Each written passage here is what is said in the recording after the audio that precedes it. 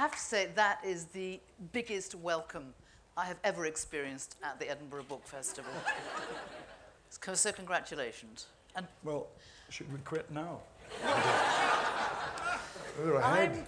I have to say, I'm Sheena MacDonald, and on behalf of the Edinburgh International Book Festival organisers, I have to thank you very much for coming, and to explain that because we, for the next hour, do not intend to flash at you. They've asked if you could not flash at us. You can use your cameras, but no flashes, please. And to ask you to welcome the actor, Freeman of the City of Edinburgh, writer, and, as you all know, today, birthday boy, Sir Sean Connery. Thank you. Thank you. Thank you. I didn't quite understand, Sheena. We can flash, but they can't. No? Oh, okay. I can't stop you. No, okay. Well, we will come on to nakedness in the course of talking about this book, because this is such a rich book and full of fantastic illustrations, and there's an awful lot in it, and it would be invidious. Oh, I beg your pardon, I forgot to introduce... Okay. I've forgotten two things. One, this is the Highland Park event, so thank you very much to Highland Park for sponsoring this. And please welcome the lovely assistant and co-writer, Murray Grigger.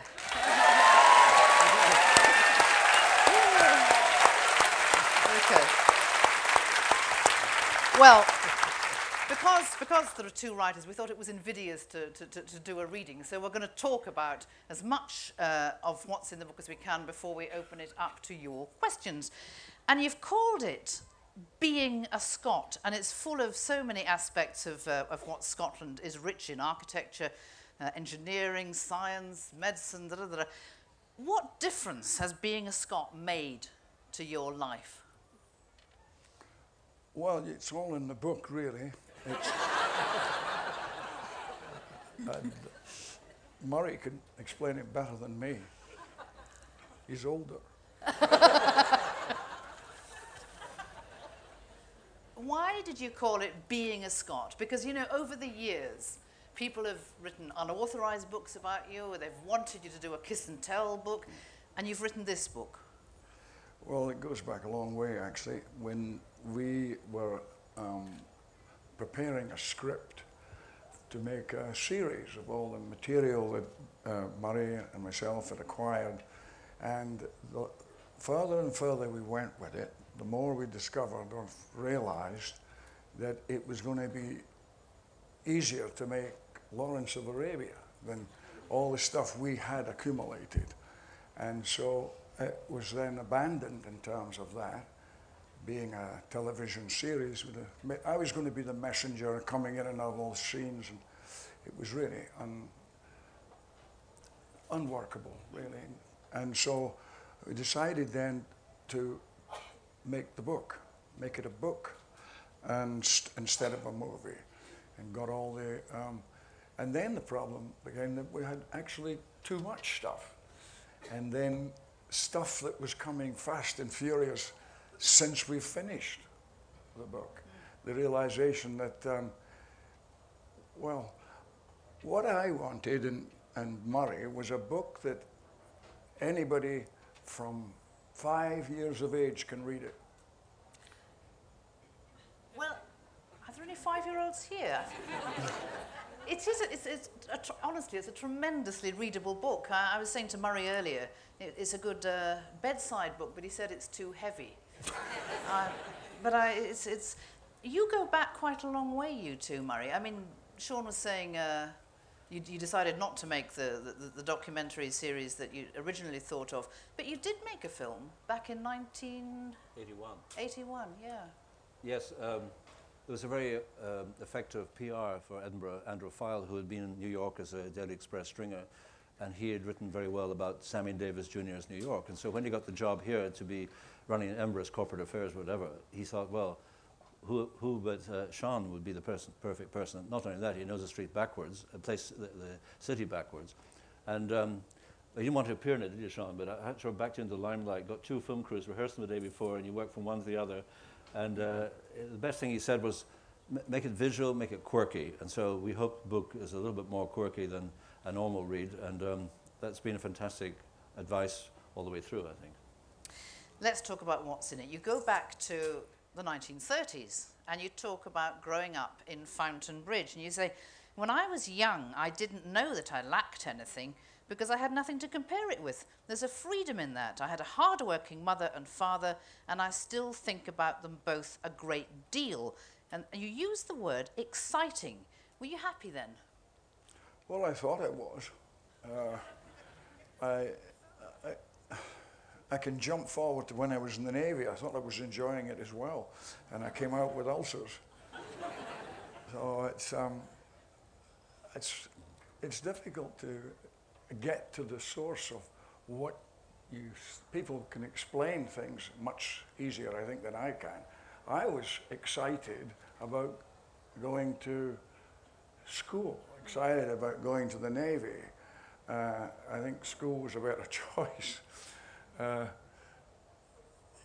It's just how you find it, you know. There's a lot of passion in the book. I mean, you talk about your love of horses, which you developed at a very early age. Ah, yes. And your love of soccer. In fact, you chose a school that favoured soccer over rugby, didn't you? Yes, that's right, yeah, because Boroughmuir had rugby and it's soccer now, but it was football then, and still football in Scotland. And football was really the great passion of growing up, when playing football in the back green, and the back green, in fact, was concrete. And it never seemed to, we never thought, it still was always a back green. And have you maintained that love of football? Oh yeah, I went away from it for a bit when I was really busy on films, and then I really got back into it when, and I was involved in Celtic, and I remember giving Jock Stein his famous benefit, and then I changed my allegiance later with David Murray. I met him when I got the freedom of the city here, and immediately we had chemistry and enjoy each other's company, and he's an amazing chap. And we stayed very, very good friends since, and I get spat on if I go to Parkhead. Well, it is quite surprising because, I mean, there's a lot of Edinburgh in this book. You're an Edinburgh boy, but you support Rangers. Yes, I know. Even my brother here says I should be supporting Hearts or Hibs. But you see, I think that's partly to do with living here all the time. When you really get outside, you think you get a more objective look, you know. And anyway, my father was a Celtic supporter. That's how it was introduced, and he'd come through from Glasgow, so it would be automatic. But the word, you see, supporter means that you support it day in, day out. You financially, emotionally support it. Well, I've always adored football itself, and that's why, you know, we go back over to explain that, and finding that we taught the Argentinians, we taught the Brazilians to play football. And you might have been a professional footballer. Well, yeah, that was when I was about 23, I think. I was in South Pacific, and Matt Busby had Man United then, and I was offered terms to come with them, and Robert Henderson, he's very good, became a terrific friend to me. For the first time, somebody sat down and really discussed something with me, and it was him saying, well, don't you want to be an actor? And I'd never seriously considered it. I said, no, I mean, what do you? He said, okay, you go to football, you might last 2 years, 3 years, you might not even get in the first team, which was probably right, you know. I think it was right. Anyway, I decided to check it out with him, and he said, first of all, you have to get rid of that accent, and he said, because it's too pronounced. And for example, when I went to South Pacific, Millicent Martin thought I was Polish. Absolutely true. Anyway, it's the football's a long story, and he talked me out of it. And he said, apart from the accent, you have to, and you're totally uneducated, so the only way you will get educated is to see theatre and read good literature, cross-section of stuff like Stanislavski and Life and Art, and all the different, and that became my message. I decided, okay, I would try to be an actor. So I got on, I had a motorbike, and I went to all the different towns. First, ahead of everybody, because they were coming by train. So I would get the digs, and my basket would arrive with the rest of the crew, which had everything I owned in it, a wicker basket. And I would check in and go to the libraries in each town, up and down the country. This is my last football question, but it's in the book, and I thought it was very interesting. You actually played for the Showbiz 11. So and there's a photograph in this book, a team photograph of you and the rest of the team, and it includes Des O'Connor. That's right. Yeah. And you say David Frost was in goal. Is that? Absolutely true, yeah. And we had Ronnie Carroll and Glenn Mason and Wally Barnes, who played for Wales and Arsenal. And he was the pro. Billy Wright played with us. And we used to get big crowds. It was all for charity. Used to jump in the Charabang and the BBC, that was the meeting place. And then we would go north, south, went up to Leeds and Yorkshire, and we had that wonderful Freddie Truman. And I don't know anything about cricket, I don't like it, but he was very interesting and funny. And another chap who was a very good cricketer. They were partners, played for the same team. And we had, so up there we had over 30,000 people turning out. There was a time you had to get guys out of the bus, didn't you? You didn't have enough players at one time. Yeah, that's right, we got a place there and realised that nobody had counted who was going to play. And so we got the driver and somebody else. And then we said, well, who's that? Because Jimmy Henney had made up all the names and the program so that you would know who was on. So I call him Charlie Tully or something. Let's get on to acting, since you decided not to go down the soccer road, to go down the acting road. And Canada was important for a while. Can you tell us about your experience there? Well, that was because, in fact, I was lying in bed and I got a call from the director in Paul Almond, and he was calling from Montreal, I think, and I was in bed, I had a bit of a cold, and he just said he wanted me to play Macbeth. And I found myself saying, oh, terrific, yeah. I said, I want $500 or something, and you get me there, get me back, and a nice bathroom. And he said, you've got it all done. So, and Canadian was stronger than the American dollar then. And it was nothing, it was no real, but it was the beginning of the first Shakespearean part, really. And it was quite a pill, actually, to learn what to do it in 10 days with Zoe Caldwell. But it was a very, very good experience. In fact, I used to get up at 5 in the morning, have a shower, and shout in the shower where I was going, what I was doing. And then I think it's in the book where I was going to rehearsals at 6 in the morning and talking to myself in the street. And the cop pulled me over and said, because I had the beginning of a beard and all that, didn't look, and I was obviously doing things. The cop back and said, just a minute. He said, who are you? I said, oh, why? Sean Connery? He said, yeah, but what are you doing here? I said, I'm an actor. And he said, what are you doing here then? I said, I'm doing Macbeth. He said, you're doing Macbeth now? I said, yeah. I said, yeah. I said, yeah. Then it was okay. And he said, oh, okay, right. And I don't have it in the book yet, but I went into this cafe and I bumped into Len D'Agostini, who was from Leith here, and another fella. I can't remember who the other one was. And they were having breakfast, and I was having bacon and eggs and coffee. And I said, hi, Len. He said, hi. He said, what are you doing here? I said, I'm doing Macbeth. Really? Finished his breakfast and walked. But no, I'm thinking, what the hell is he talking about? He was the same weightlifting, the Dunedin Club, wasn't he? He was a weightlifter too. He came later. Oh, okay. Yeah. Yeah. And that was the beginning of your North American experience, I suppose. And you've worked with a lot of film directors. You've made over 80 films over the years. You were particularly keen on John Huston. Why?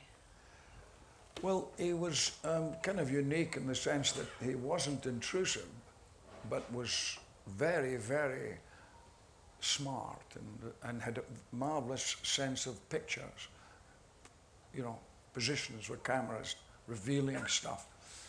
And it's like everybody, not all his pictures, but the experience that I had with him, with Michael Caine, was really tremendous, because we juggled the parts, because I had to alter. He wanted to change a scene that I was doing to give it to Michael, and vice versa. And it's kind of funny that it didn't show the balance or anything. And then he said, no, you see, because Peachy and Danny are really one person. It's a 22-page short story by Kipling. And that was a terrific clue, because of the paradox of each one, and how when they put them all together, they were quite an amazing team, quite a good relationship, because there was a complete person there. The other had their shortcomings. Well, you came from the right city to do that kind of work, because this is the city of Jekyll and Hyde. Well, I know it's London, but it was really written here. You made The Bowler and the Bunnet, which is about the division, the social division that runs like a golden thread through this book, and indeed through the country. Do you think it still does? Do you think we're still the country of the bowler and the bunnet? Well, unfortunately, yes. Yeah, I think that it's still too easy to define. You can see the differences, but I'm not living in it, so it doesn't really affect me. But I'm sure if you chatted to a few of the people, you would be able to. We don't have many bowlers nor bunnets now. Yeah. What do you think? Well, I mean, I think the industry has collapsed, hasn't it? And that was a moment, following, curiously enough, a movie called Seawards the Great Ships, which was a great paean of praise for the Clyde, and Cliff Hanley worked on that, and Sean and he worked together very carefully, and made these great polar opposites, you know, Land of John Knox and Johnny Walker, and, you know, love of life, hatred of life. I thought it was very powerful, and but it rose without trace here, didn't it? The press didn't mention it. But it got you a job in Moscow with on the Red Tent. Yeah. For your unique proletarian qualities instead of your imperialist James Bond tendencies. Yeah. Yes, yes, we'll have to talk about it. But it's true. The whole business, when I went up there, Ian Stewart, I met at the golf club, and we became very good friends. And he was doing this experiment, and to try to erase this bowler and the bunnet situation, because it was red Clydeside, quite rightly, because the people that were working did not have the right conditions or anything, and it was always a fight. It was them and us. So he was attempting to move that or erase it if it was possible. So I went up and did a month there, then directed it and wrote with Cliff Hanley. Cliff, yeah. And that was a very interesting experience for me, because then I stayed good friends with Ian all his life, and so it's an interesting book. the payoff is in the book, actually. Yes, you'll have to buy the book. Now, you've just used that four-letter word, so let's talk about golf. Oh, that one. Yes. There's a very surprising sentence in your book that I wrote down because I was so surprised to read it, and of course I now can't find it. But it's along the lines of, I didn't really have any hankering for golf, and then it pretty well took over your life. What happened? Well, the chances of me playing golf in Edinburgh, and that, it wasn't interesting. It was like cricket for me. I didn't have any, I couldn't see anything about it.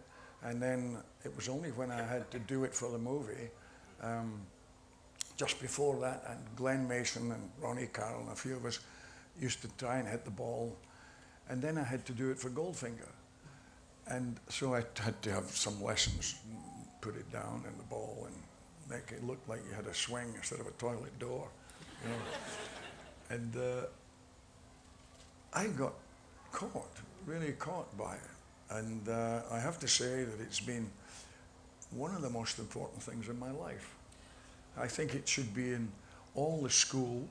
It should be taught, but taught correctly what it's about, because it's about a code of conduct, and you call shots against yourself.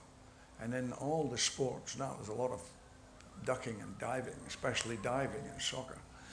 But in the golf, I remember a perfect example in the early days with Australian player, I can't remember his name now, I was walking round and he was up on hill and it looked like he took a practice swing, and then he played the shot. It was a par 5 and I thought he put it near, got a putt. It was a birdie, and the kid didn't change the number on the board. So I said to him, he had a birdie there, you haven't changed it. And he said, no, he had a 5. I said, no, he had a 4. He said, no, he had a 5. He said, he told me. He missed the ball, did a whiff, went right under the ball. Missed it, called it on himself. Occasionally it happens in tennis, it used to be the Swedes. They were the best at saying, no, it was in. So an opponent's ball, yeah, it was in. And in Morocco, golf became a Cupid for you in 1970. Yes, yes. And you talk about that in the book. I don't usually ask personal questions, but since you talk about it, can you tell us what happened? Well, the cause of it all is here.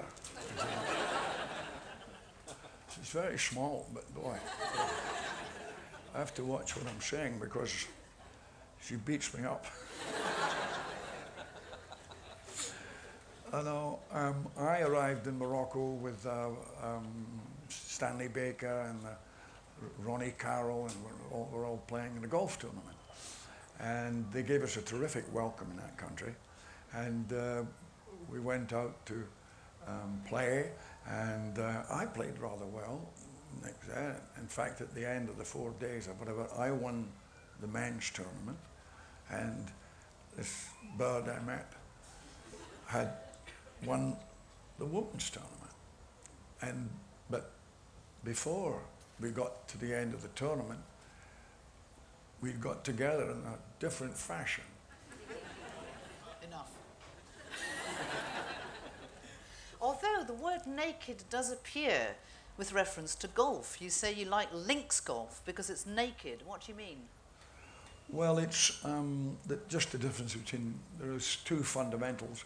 The one is the links being on the ocean, and therefore you don't have many, if any, trees, high trees. And inland courses have all the trees, even at Loch Lomond. They have trees, and they can get alignment on targets. The difference in the links, like St Andrews and Troon and that, is that you don't have any real guide. And so the wind and the terrain, the bump and run or whatever, you learn many more, it's quite pragmatic, very Scottish idea that it's the simplest way to get there is the best. And if you want to have a terrific drive, be ready to pick up the consequence, which is usually a gorse bush or a bunker that you can only play backwards out of, which is a hazard, and it is a hazard. Some of the golf courses inland are, you can take a wood to get out them in America. But they've now had to change and redesign. The length's different because of the equipment. There's another four-letter word I'll have to refer to before we open it to the audience. This is the image that lots of people know you for because of Bond. You don't talk very much about James Bond in the book, although didn't he go to Fetters like you? Well, yeah, I was delivering the milk. You were delivering. That's true. Even Tony Blair went to Fetters. It just proves there are failures there.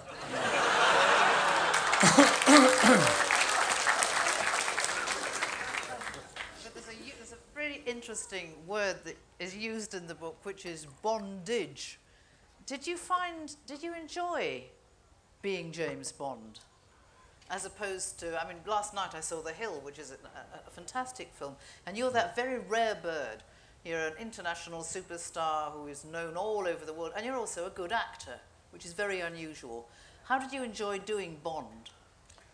Well, at the very beginning, of course, the first time was with Terence Young, who had promised that I'd done a movie with him, Action of the Tiger, with Martine Carroll and Van Johnson. And he said, I've got a film, I'm getting a film or something, and I want you to be in it. I said, well, okay. He said, it'd be better than this. Oh, okay. And it certainly was, because the Action of the Tiger was a toilet. Anyway, it wasn't my fault. It wasn't a particularly good film, and the first one who would agree was Terence. But anyway, when it came along, Dr. No, it wasn't Dr. No, in fact, the first script they gave me was Thunderball. And then some litigation started, and we were working on the script of Thunderball. And it was very interesting for me because Terence brought me into the writing and everything from the beginning, so it stayed with me. But anyway, the lawsuit came up, and Kevin McClory won against Ian Fleming in the court of London, against all odds, because he plagiarized, him and his partner plagiarized from McClory. So they had to switch quickly, and they switched to Dr. No, and the budget was $1 million for the entire movie, which was limiting, to say the least. And it was to go to Jamaica and film there and film in London. And it was really a tremendous experience, and Terence was, I don't think he really got real sufficient recognition for what he'd started with that, because it was copied in many other movies afterwards. But you know, you see the tailor and all the gear and all that stuff, which is I'm not enamored of. I prefer to be comfortable, but I, as my wife says, I dress up well. Anyway, so she tries to keep me at that. Anyway, Terence was marvelous in the film. Well, it's history, but just before we started, Nixon devalued the dollar, and it was $960,000 to make the picture instead of $1 million. When you figure what they're getting now, I got some too. It's a big jump. It is. But being Bond, and you know, survey after survey suggests that you are by far the sexiest Bond, the best Bond, the quintessential Bond, etc., etc., etc. And it enabled you to do some very surprising things. For instance, the Scottish International Education Trust. Yes, well, that was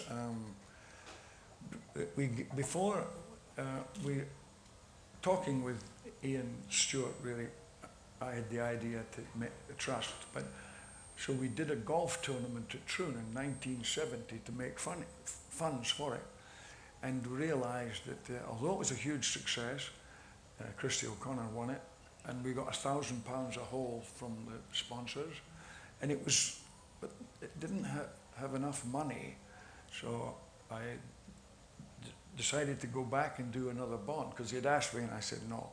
And I said, well, I'll do it, but I want it to go to this trust. No agent, no income tax. And that was the deal. Wow.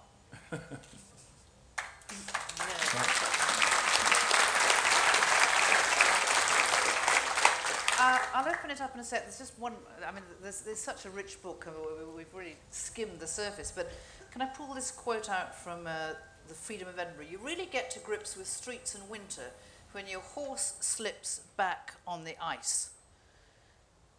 How do you know? Well, it had it at the Dean Village, and when it was icy, and you have to shove the horse's ass up the hill. You know, the Dean Village, the Braes, unbelievable. And the well, I took an American who was here from that show 60 Minutes. I took him down there and he didn't believe it, what the Dean Village is. It's right out of, I don't think I've taken you there, no. Okay, I'll take you there. Well, not quite yet, not quite. Yeah. Let's have the lights up, shall we? And where's the roving mics? Yes. That's much better. Right. Oh. Question. Lady in the front and the lady up there. Tommy, I was asking Alex Salmon the other night when he was speaking in this Name Yes. dropper. about the lack of Scottish history in the school's curriculum these days. What's your thoughts about that? You must have been well fed on a diet of Hume Brown's histories when you were at the Bransfield School, when you were a wee lad. No, the history, I can't hear correctly, but you said about I must have been well versed in history Yes. at Bransfield? Yes. Yeah. Well, introduced to it, but it was always about the English kings and queens and that kind of history. Well, it's not just me. I mean, which is Divine raised the same thing. And all this, it's supposed to be great Scottish educations. Well, a lot of it is just English. Yes. Sean, I used to stay next door to your grandparents at Damhead Cottages, Dr. Toole. Is there a part of that in the book? Oh, Christ, Dr. Toole. Welcome home. Yeah, that's like Lasodi. I used to go over there at my granny's. We used to go. But you came in from Auchtertool today? Yes. Yes. To see you. Well, thank you very much. That's the second book. Yes. You're pretty rude in the book about the lack of progress on a Scottish National Centre for Photography. I wondered if you could say something about why you're so passionate about that cause and whether you see any signs that there is progress since the change of government. Well, the government at the time was Labour. And of course, the building, the Royal High School, which was a marvellous building,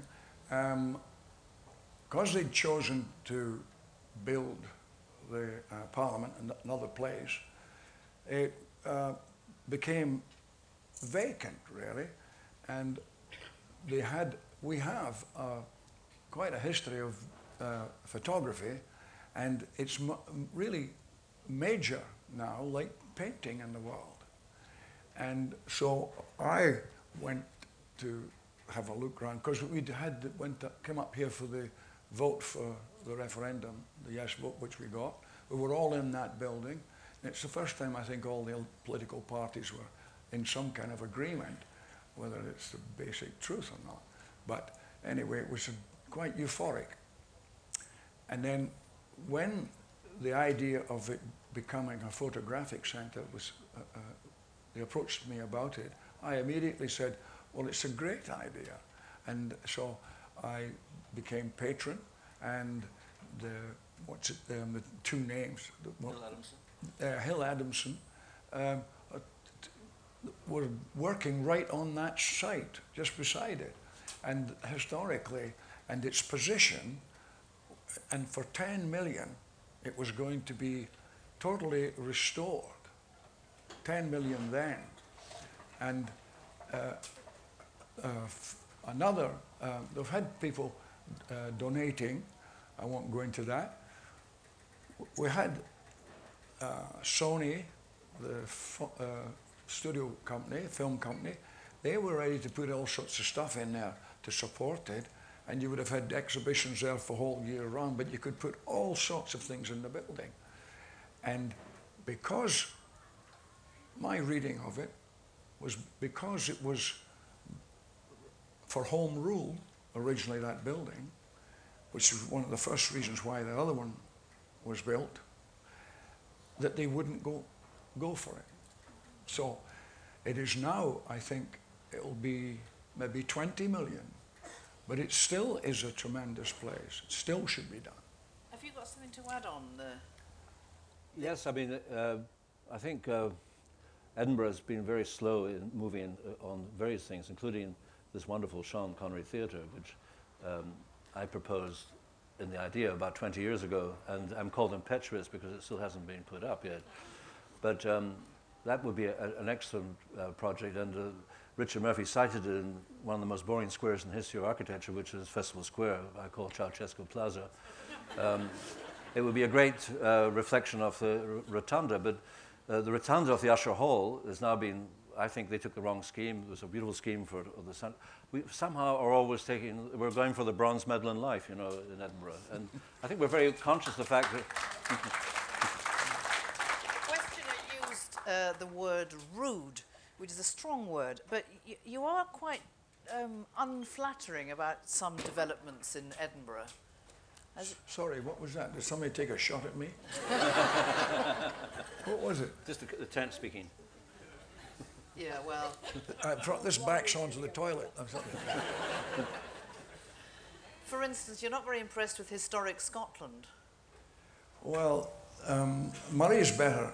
Oh, that suddenly gets louder. I don't know why that is, but Murray's better equipped to deal with that than I am. But I agree, he's much more in it. We've just heard from him, so let's hear from the floor. Yeah, sorry, Murray. I'm very weak on sport, and Sean helped me there. We saw that. And that's right. And I was hoping Sean would articulate all these worries we have, because never in the history of architecture have we gone back and repeated the past. I mean, as Kenneth Clark said, to do as your fathers did is not to do as your fathers did. But we want to put back a past that is impossible. We're trying to put a kind of hypothetical past. And we're looking at buildings that in the history of architecture, Scotland was so innovative. We had so many innovative architects. And now it seems to be the innovative architecture sat on, and the real bland guys get to build. And we're covering our city in junketecture, which is a tragedy, I think. And the most bizarre thing of all is in Stirling Castle, we're reproducing the unicorn tapestries at the wrong scale, in the wrong colors, in the wrong shape, from the cloisters in New York, where these masterpieces of 17th century, 16th century, they're displayed in a building which is constructed. We're constructing tapestry and putting in a building which is real, and I think the irony is so bizarre, you know. Question? Sean, when you received the freedom of the city of Edinburgh about 20 years ago, you visited Bruntsfield Primary School, and the teachers asked the kids if they'd like to ask you questions, and a wee laddie's hand shot up. But instead of asking you about the Bond girls or your Aston Martin, he said, "Mr. Connery, could you tell me your average annual income, please?" That's absolutely. Was it you? And you replied, "Good question, son, but it's none of your business." Absolutely right. And my question is, why was it a good question if it was none of his business? Well, the interesting thing then I discovered in Edinburgh, well, rather at Bruntsfield, was there's about 25 in the class, and there were about 5 or 8 Scots. The rest were Greeks, everything, Italians, all these, and all the seats had been moved around, and instead of sitting like we were, which was all the idiots at the front, the smart buggers at the back, which is complexing anyway. And it was quite refreshing to ask about how much. I'll tell you something else. This is quite different. I was in, now I go, when I went to receive the kettle or some bloody thing, I had to go to America. What was it? Harvard, right? Harvard. Anyway, I have to. Now you know why I have this wife. She's magic. She's a computer. Anyway, I went there to receive it, so I'll cut it short. And it's called the Hasty Pudding. And you go there and they'd come in drag and dance and a lot of stuff, kind of poofy going on. And I was asked to make a speech. And I thought, well, I'm not going to ask these, I'm not going to deliver a speech to the people. They're all these wizards, you know, they're the creme de la creme of everywhere. And there was about, I don't know, thousands of them. So I said, I'm not going to read a speech, give you a speech, but I'm perfectly happy to answer any of your questions. And I'll tell you honestly what the reply is.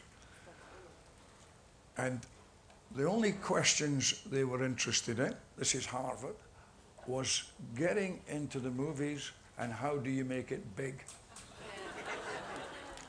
That's it, I swear to you. I was expecting to be kind of overwhelmed with interesting nothing.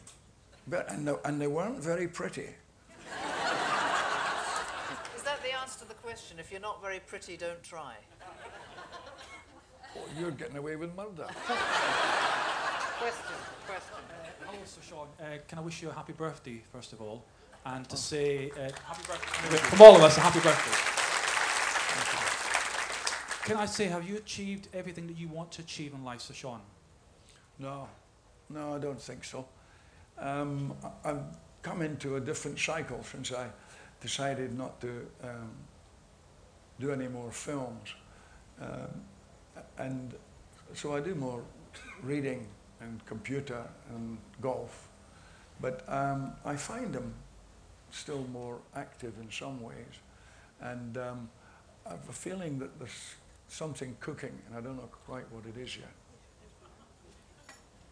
Sir Sean, you worked with Alfred Hitchcock on Marnie, and I would very much like to know what the experience was like working with such an iconic director. The short version. Oh, well, he had a reputation of being terrible with actors. Well, I found it was the complete reverse. He was a different director from Huston or Sidney Lumet because Hitchcock had been a set designer and worked in the studios in Germany, so he knew all about lighting, he knew about editing and mechanically sound and everything, and very, very bright. Him and his wife was an editor and worked with him. He worked on the script. He came prepared knowing all his shots because he'd worked out the stories, and he rather liked to shock scenic designers by showing, people say, well, that can't be real, it's not, you know, sending it up a bit. I had a marvelous sense of humor, and I had really the best time working with him. And I mean, he said to me, he sits underneath the camera here, and the camera's there, watching. And then after a run, as they say, cut, comes up to me and says, you know, I don't think the people in Delaware are really interested in your dental work. I said, well, I can't quite, he said, your mouth is open when you're listening. Which is true. I didn't realise I was doing it. And then he said, the next scene I was doing with Tippy, and it was in a back projection, didn't work, we had to go to another studio and do it. And it was quite a long speech. I don't remember where it came in the movie, but anyway, I get in the car again. It's not a real car, it's a blue screen, and we're driving. And I'm talking about I'm driving this car, you know. Cut comes round and says, I think you should have some dog's feet in your speech. I said, I'm sorry, Hitch, I don't understand. What's, he said, pauses.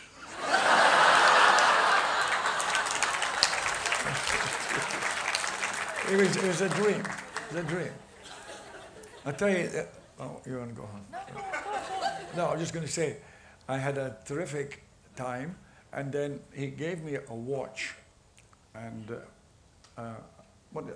you know what it is? It's a special. It's a very good watch. What is it? Patek Philippe. Patek Philippe. Used to play for Rangers. and he'd written on the back of it to Sean from his fellow workers on Marnie. And I was coming back, finished the movie, he'd given it to me, and I was wearing it, of course. And I landed in London, and the customs, but we got through. I had Dan Cilento and the two kids and me, after a flight from LA, which is about 12 hours then. Anyway, and the guys, everything was okay except the box of toys and things. They made me open everything, the customs. Then the guy said, hello. He said, let's have a look. Is that watch yours? I said, yeah. He said, can I see it? I said, sure. He said, it's a Patek Philippe. I said, oh, yeah, it's a good watch. I said, what am I going to wear? Swatch or something. So he turns at the back and he sees the message. And he says, you got this from whom? I said, it's a film I did called Marnie in Hollywood. Right? Well, you'll have to pay duty on it. And now I'm knackered by then, I'm tired, and I'm fed up with this idiot. So I'm trying to be calm, and then I said, okay, I tell you what, I'm not paying. They wanted me to pay something like £800 or something daft. I said, it's a gift. I said, look, they went on with the luggage and left me. I said, I'll get another car. And I said, I want to see the supervisor. I said, the supervisor? What for? I said, I want to speak to him. So the supervisor came, and he asked, what's the problem? And I said, this is a gift. And I got it working on this movie. And not the inspector, the other one said, anybody could get anything written on a back of it. So I said, you think I'd buy a watch like that and have it, and then have it marked up for me? And the inspector said, just put it on, son, will you? And get out of here. Anyway, as always you're landing. Oh, here we are. Oh, here we are.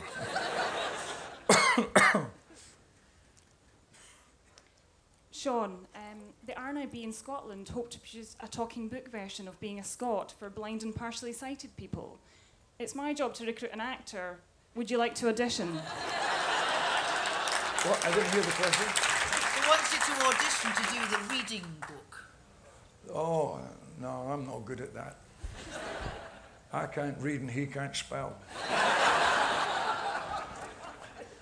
The one right up at the back, right up at the back.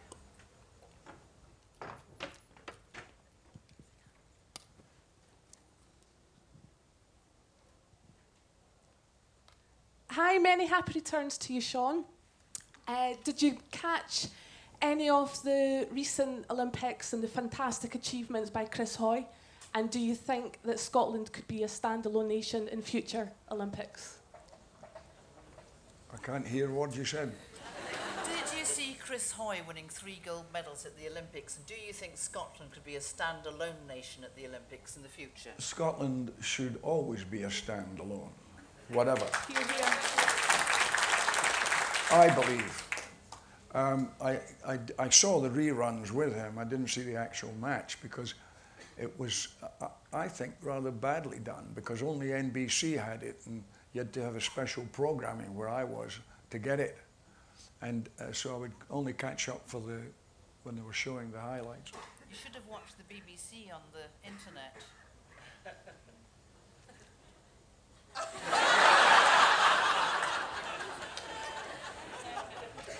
Yes. Hiya. Sean, you have a love of links golf. Have you ever spoken to Mr. Trump about his development? Well, I saw Trump at Tartan Week when we were in New York, and he had just made the announcement that it was what he was going to do. And I said, well, I think it's terrific. And then, but I have no idea, or had no idea, what the local repercussions would be. My first response was, well, if he's going to make what he claims, I couldn't see anything but benefits, certainly for Scotland for that part, because it's pretty neglected apart from the oil fields. Yes, there's a woman here and there's a man in a red jumper there. Can you stick your hand up, red jumper, so that, yeah, thanks. Hi, Sean. I've waited 45 years for this moment, so I want to make sure, make sure you see me.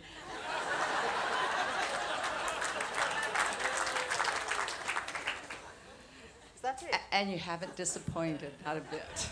But my question is, of all the women that you've had these beautiful leading ladies, do you have just one that stood out in your mind just a little bit more than the others that you have fonder memories of, perhaps? I didn't mention one. The question is... You know that you got the mic halfway down your throat. Do you have a leading lady that you have fonder memories of than others? Not really, no.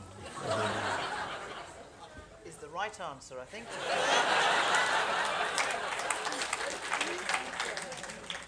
Yes. Mr. Connery, good morning to you. I think it was Steven Spielberg who once said, here I answer. I think it was Steven Spielberg who once, when asked who the true Hollywood stars were, he said the term Hollywood star is bandied about, needlessly nowadays, and there are only 5 true stars in his opinion, and Sean Connery was one of them. Do you have any similar names who you would hold up to be the real stars of Hollywood and the film industry? Thank you. Who do you think are the real stars? Well, it's a bit blurred now because it depends on the deal. And there's no question that Tom Cruise was up there. And in fact, it was when Spielberg made this statement, he said there were 7 names. I suppose it's Spielberg, no, not Spielberg, but Tom Cruise, and but there's new ones come up now. And what's great is Robert Downey Jr. is going to be making as much as Cruise soon. I don't pay any attention to that, to be honest. I mean, I was more interested in how much I made. But no, the actual status thing is not me. I'm not genuinely interested. I can't answer your question. In fact, to be honest, I never thought about it. You say in the book you had an attempt with the bowler and the bunnet to influence politicians, and it didn't work. They weren't listening. Any hopes I had of influencing politicians came to nothing.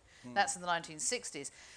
You were much more successful last year when you persuaded the First Minister to stage Black Watch. Why is he listening to you? Well, Alec wasn't in power in 1960.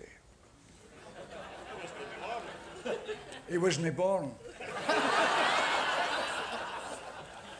dear, oh dear. No, no. That the political thing was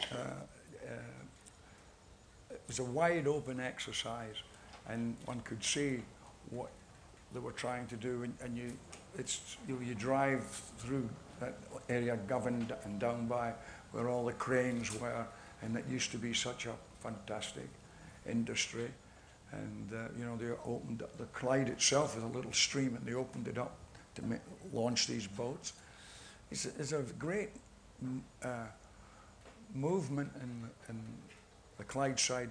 They say it too. Every time the boat was launched, there were always people crying because it was, you know, something complete and it was going off. I was very moved by the whole thing up there, and the way that Stuart was trying to get things.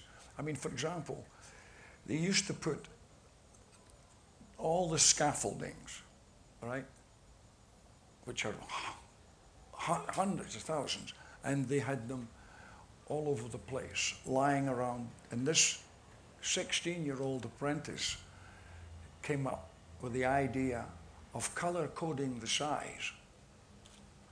So when you did the calculation of what you needed there, you would need 27 red, 26 blue, and it was like, wow, nobody had thought of it. There was a room there where there were rivets, had been there since the 1418 war, and they weren't using rivets.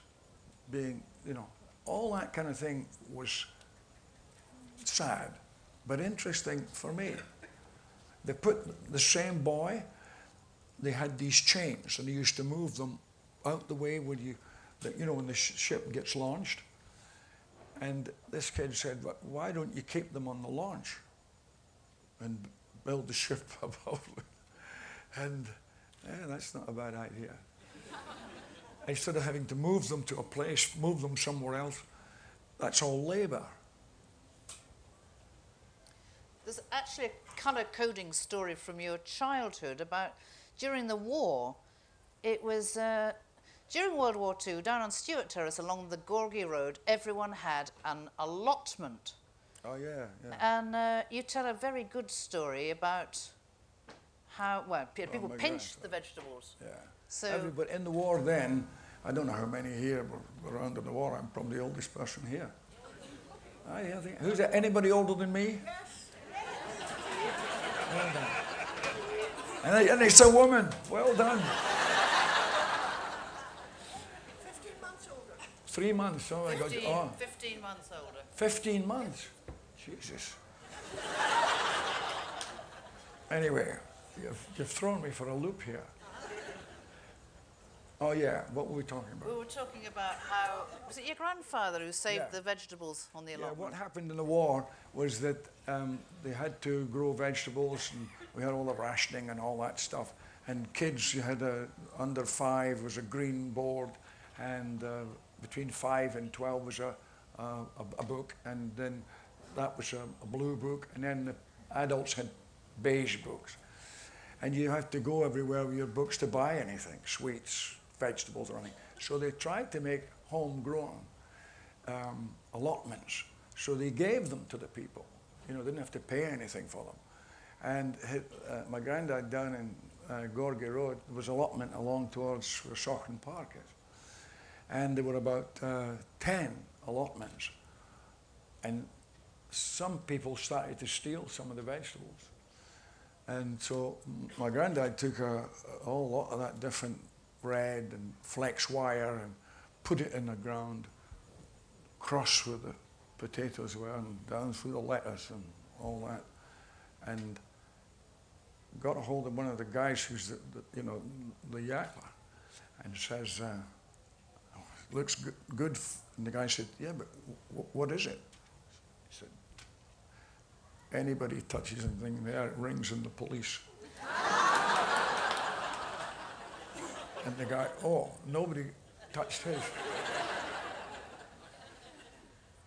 There are 3 things left to do. One is some of you have filled in little forms because Sean signed 20 books, and if you pop them in the box as you leave, he'll draw them this afternoon. So 20 of you are going to get signed copies of this book. Also, well, you mentioned the birthday, and the sponsor, Highland Park, would like you to remember them. So this is your birthday present from the sponsor of this event. But you can get your bagman to carry it for you. No, it's okay. Thank you very much. And thank you. I have a final question, which is, and it's actually in the foreword of the book. And I thought it was a great little story where you talk about your first big break. Yeah, well, I realized after 70 years, so it was 8 years ago, that my first big break, when people ask you, was when I was 5, because I'd learned to read and write. And in fact, I did this at the AFI Award in a speech because I said if I hadn't been able to do that, I couldn't be here today, which is true. And to be able to read and write today, can you imagine I'm sure the jails, the asylums are full of people that can't read and write, because how do you get through this modern day without filling in forms or being able to read them? So that, for me, is the break.